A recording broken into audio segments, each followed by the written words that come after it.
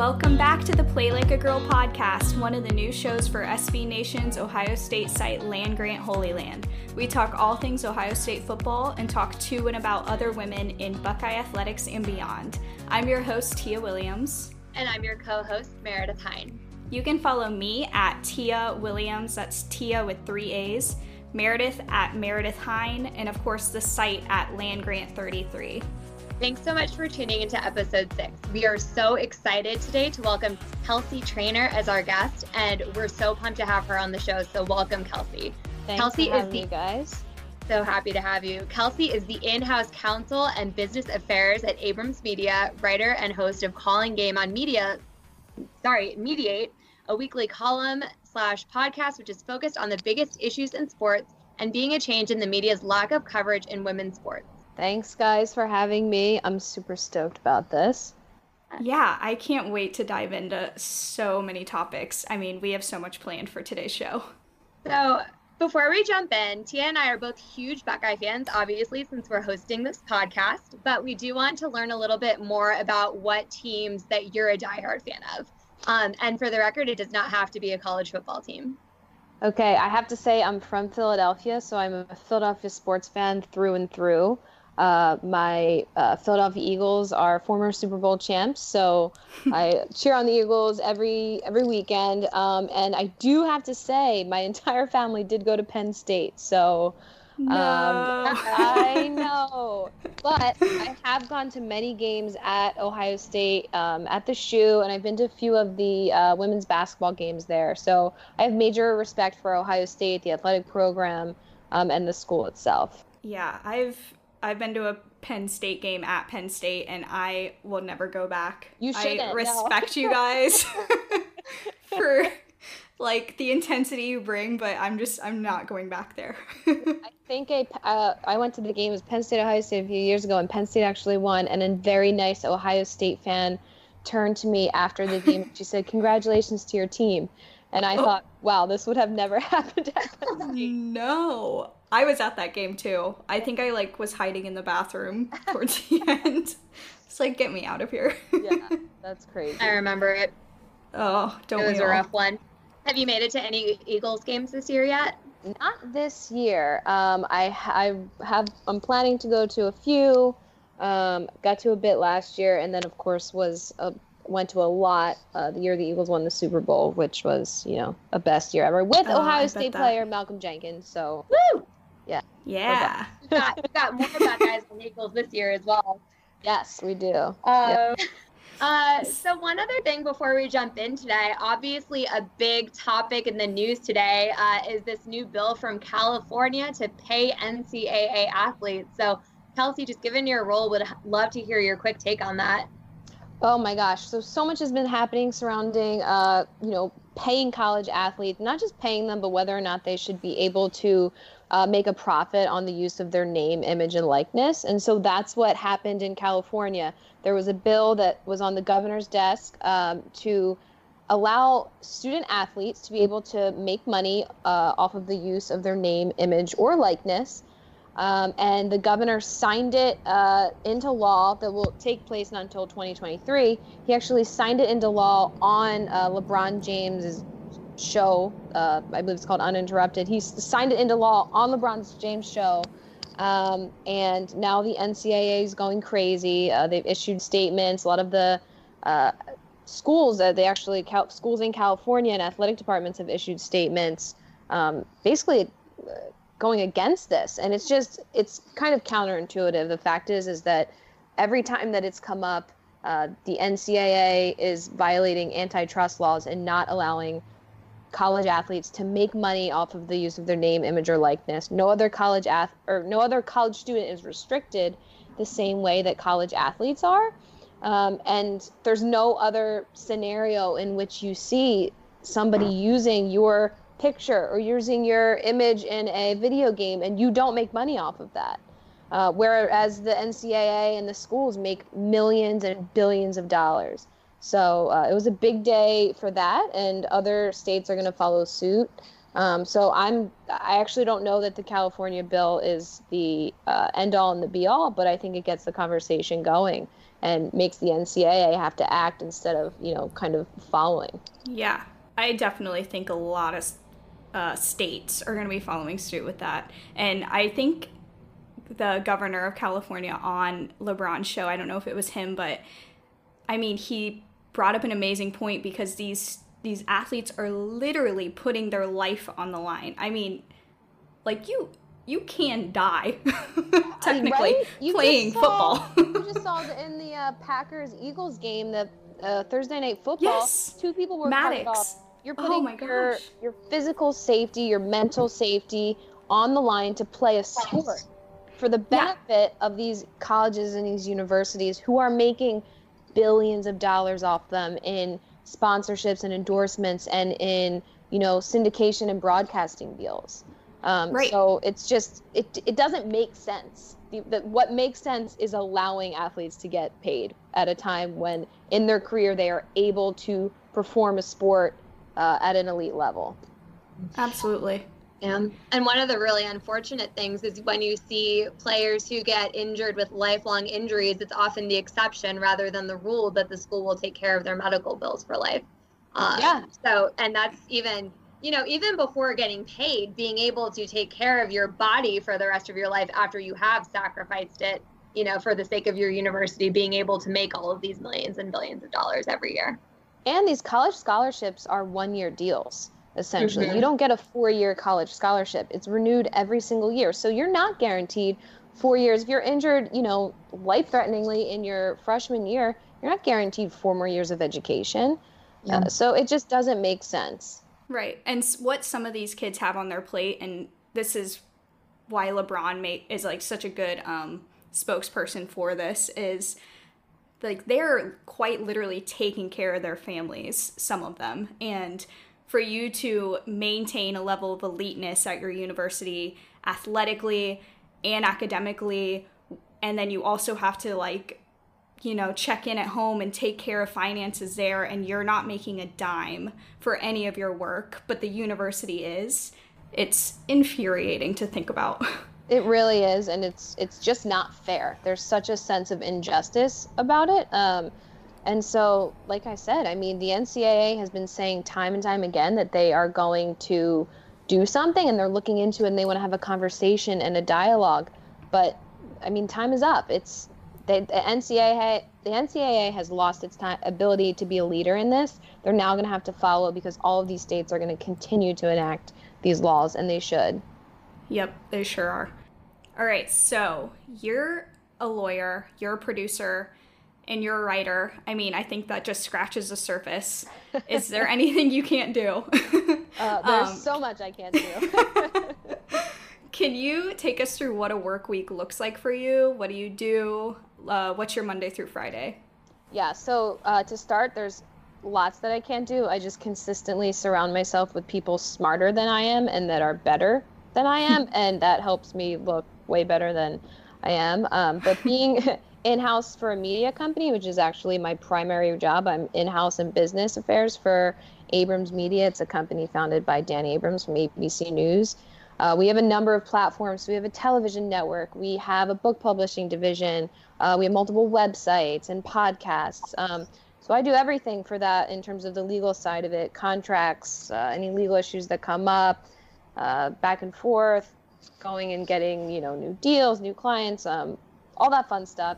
In between then, I meet with my colleague Amba, who co-hosts and writes Calling Game with me, and we come up with ideas on the topics that we want to talk about that week. We email guests on the weekends. We like to have decent names come on. So we really try to work with their agents and make a guest comfortable in what we're going to talk about.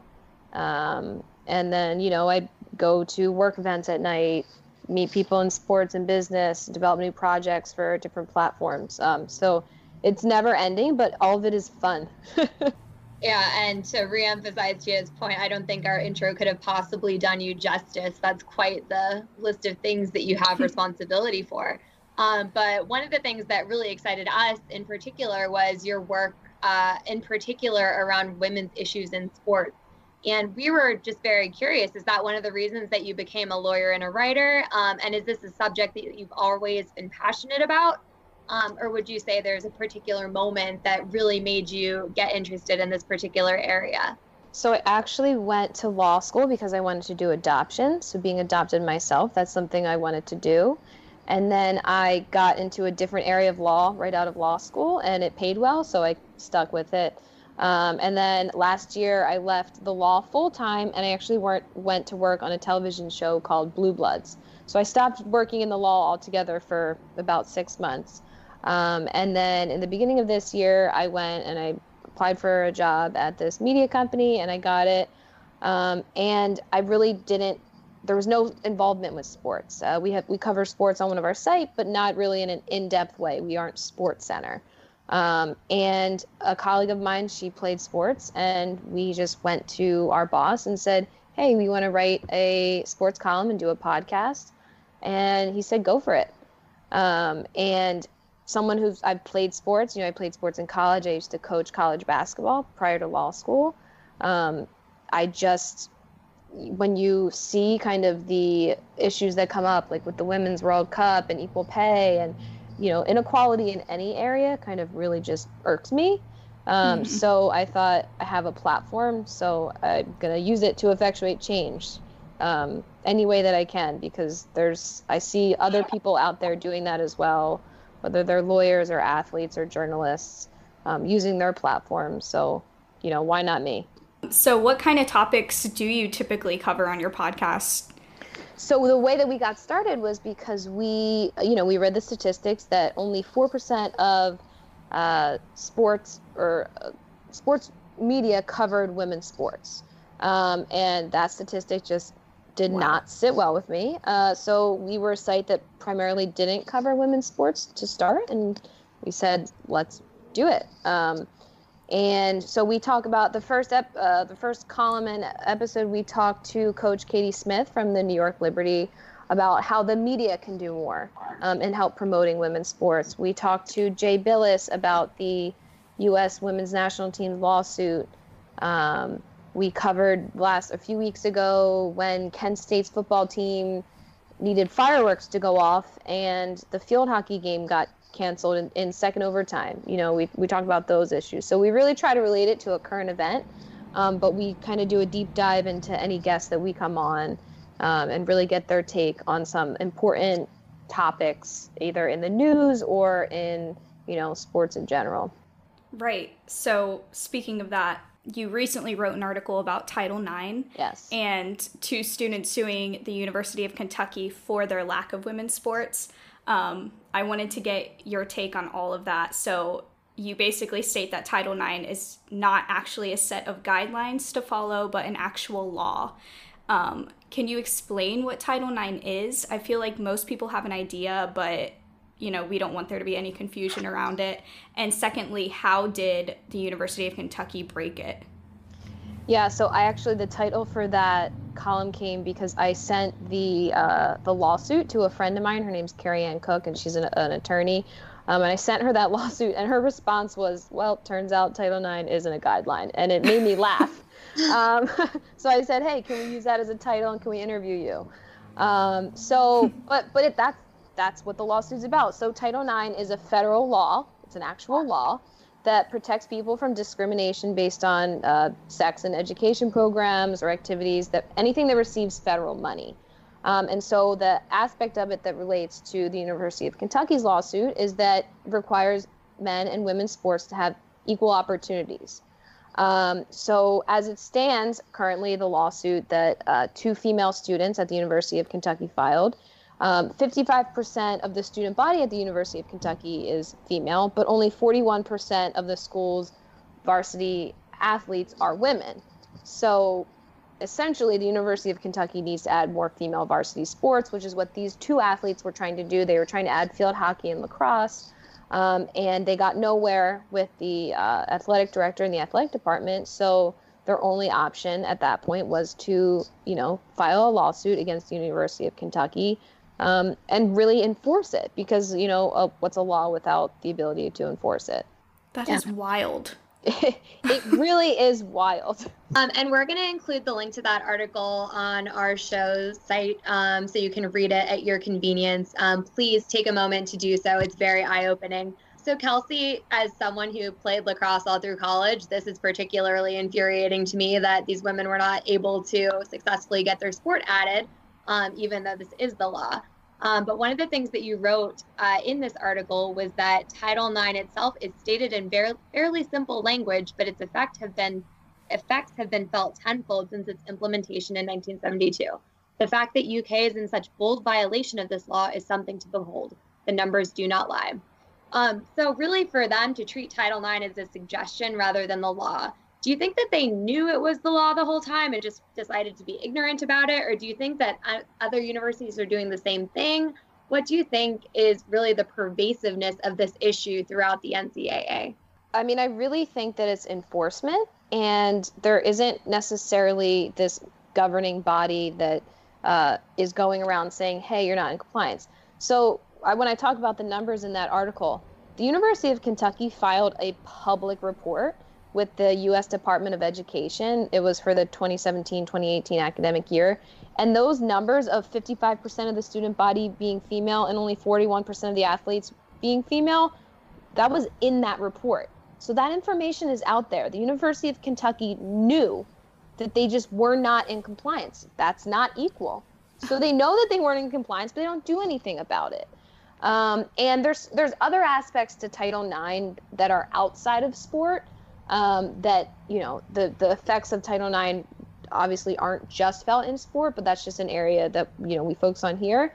And it's something that the lawsuit will hopefully force their hand. I do know that a number of smaller schools have faced the same issue where lawsuits have been brought, but I think it's just very significant that the University of Kentucky, which is such a massive program when it comes to success, when it comes to money, how much money they earn, how much money they pay their coaches. And to think of that they don't have a varsity lacrosse or field hockey program for women is just insane, because like you played lacrosse. I mean, it's a very popular sport.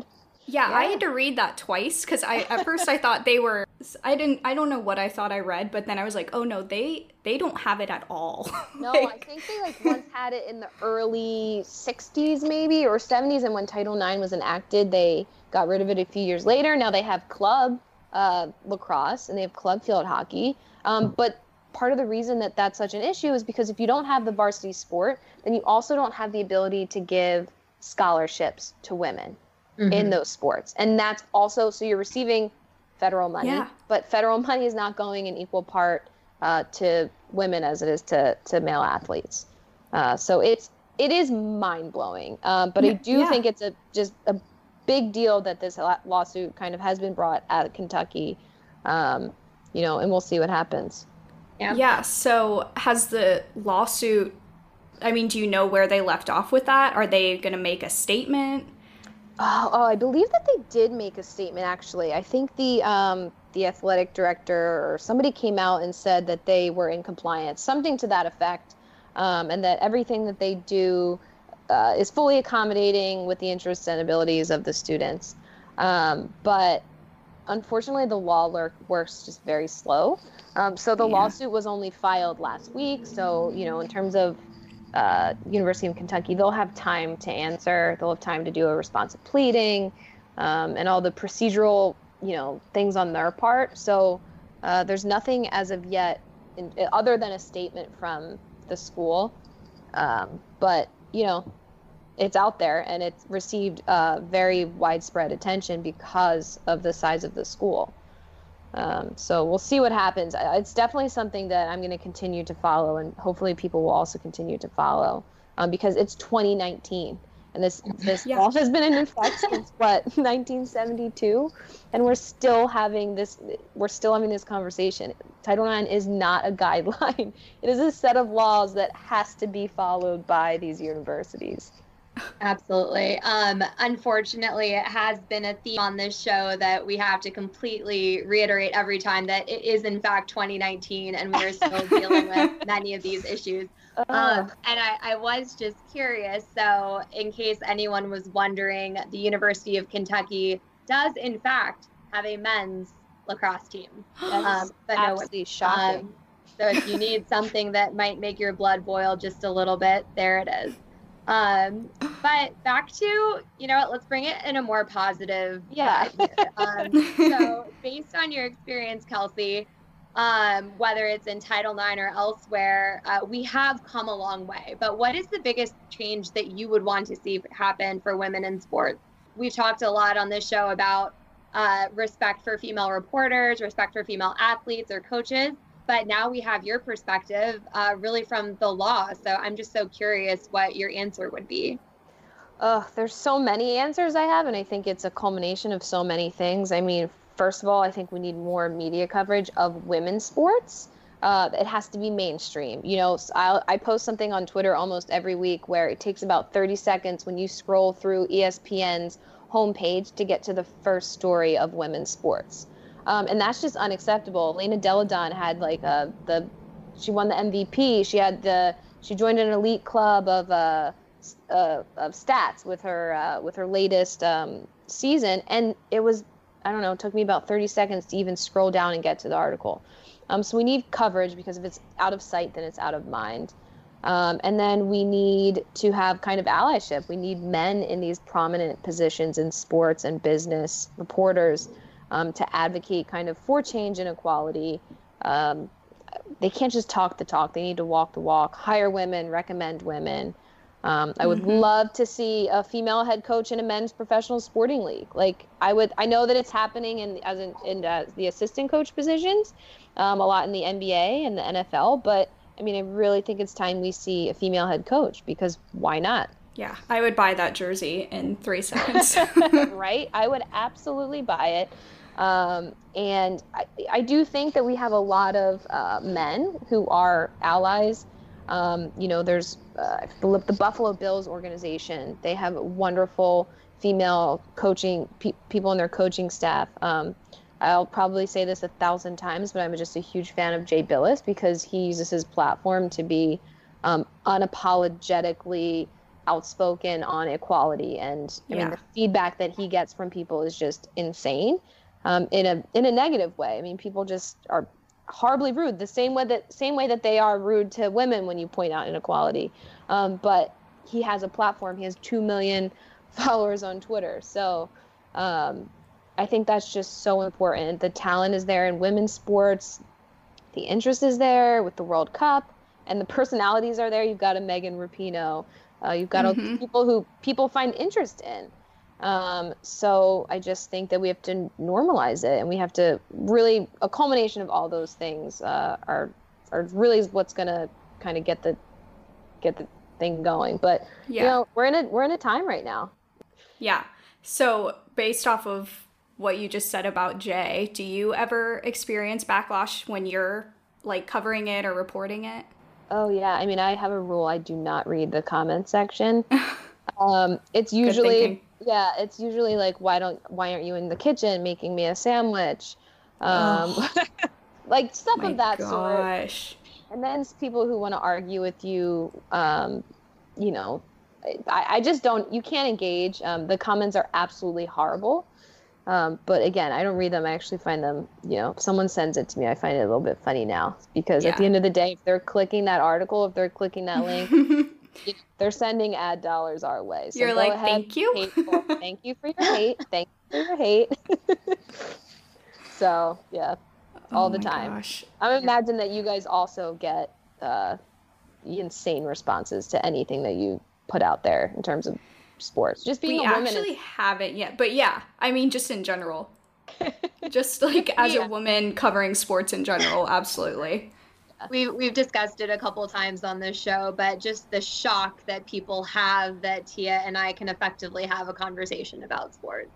It's probably the most insulting thing that can happen. So hopefully we will someday be in a world where people are not surprised when women can have intelligent conversations about athletics. But it's crazy too. Like I think about it, like when I go out, I live in New York City, and when I watch the Eagles game either, you know, at my apartment or I go out with friends, there's not one guy in my friend group that we go out to watch the Eagles game together.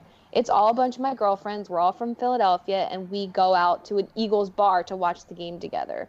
We're not, you know, there's no guy in our group to say like, oh, here's what happens. No, we all know football. We're all big fans. And I mean, it's just amazing to think about that people are always like, oh, you know, who do you go with? Just a bunch of women like sports because, you know, gee, what an idea. Yeah. It's so taboo.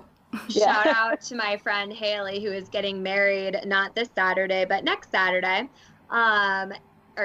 October 12th, and she deliberately planned her wedding to be on a bye week for Ohio State. Love it. Oh, wow. Yeah, she will not tolerate people, you know, missing a football game, especially herself. Good for her.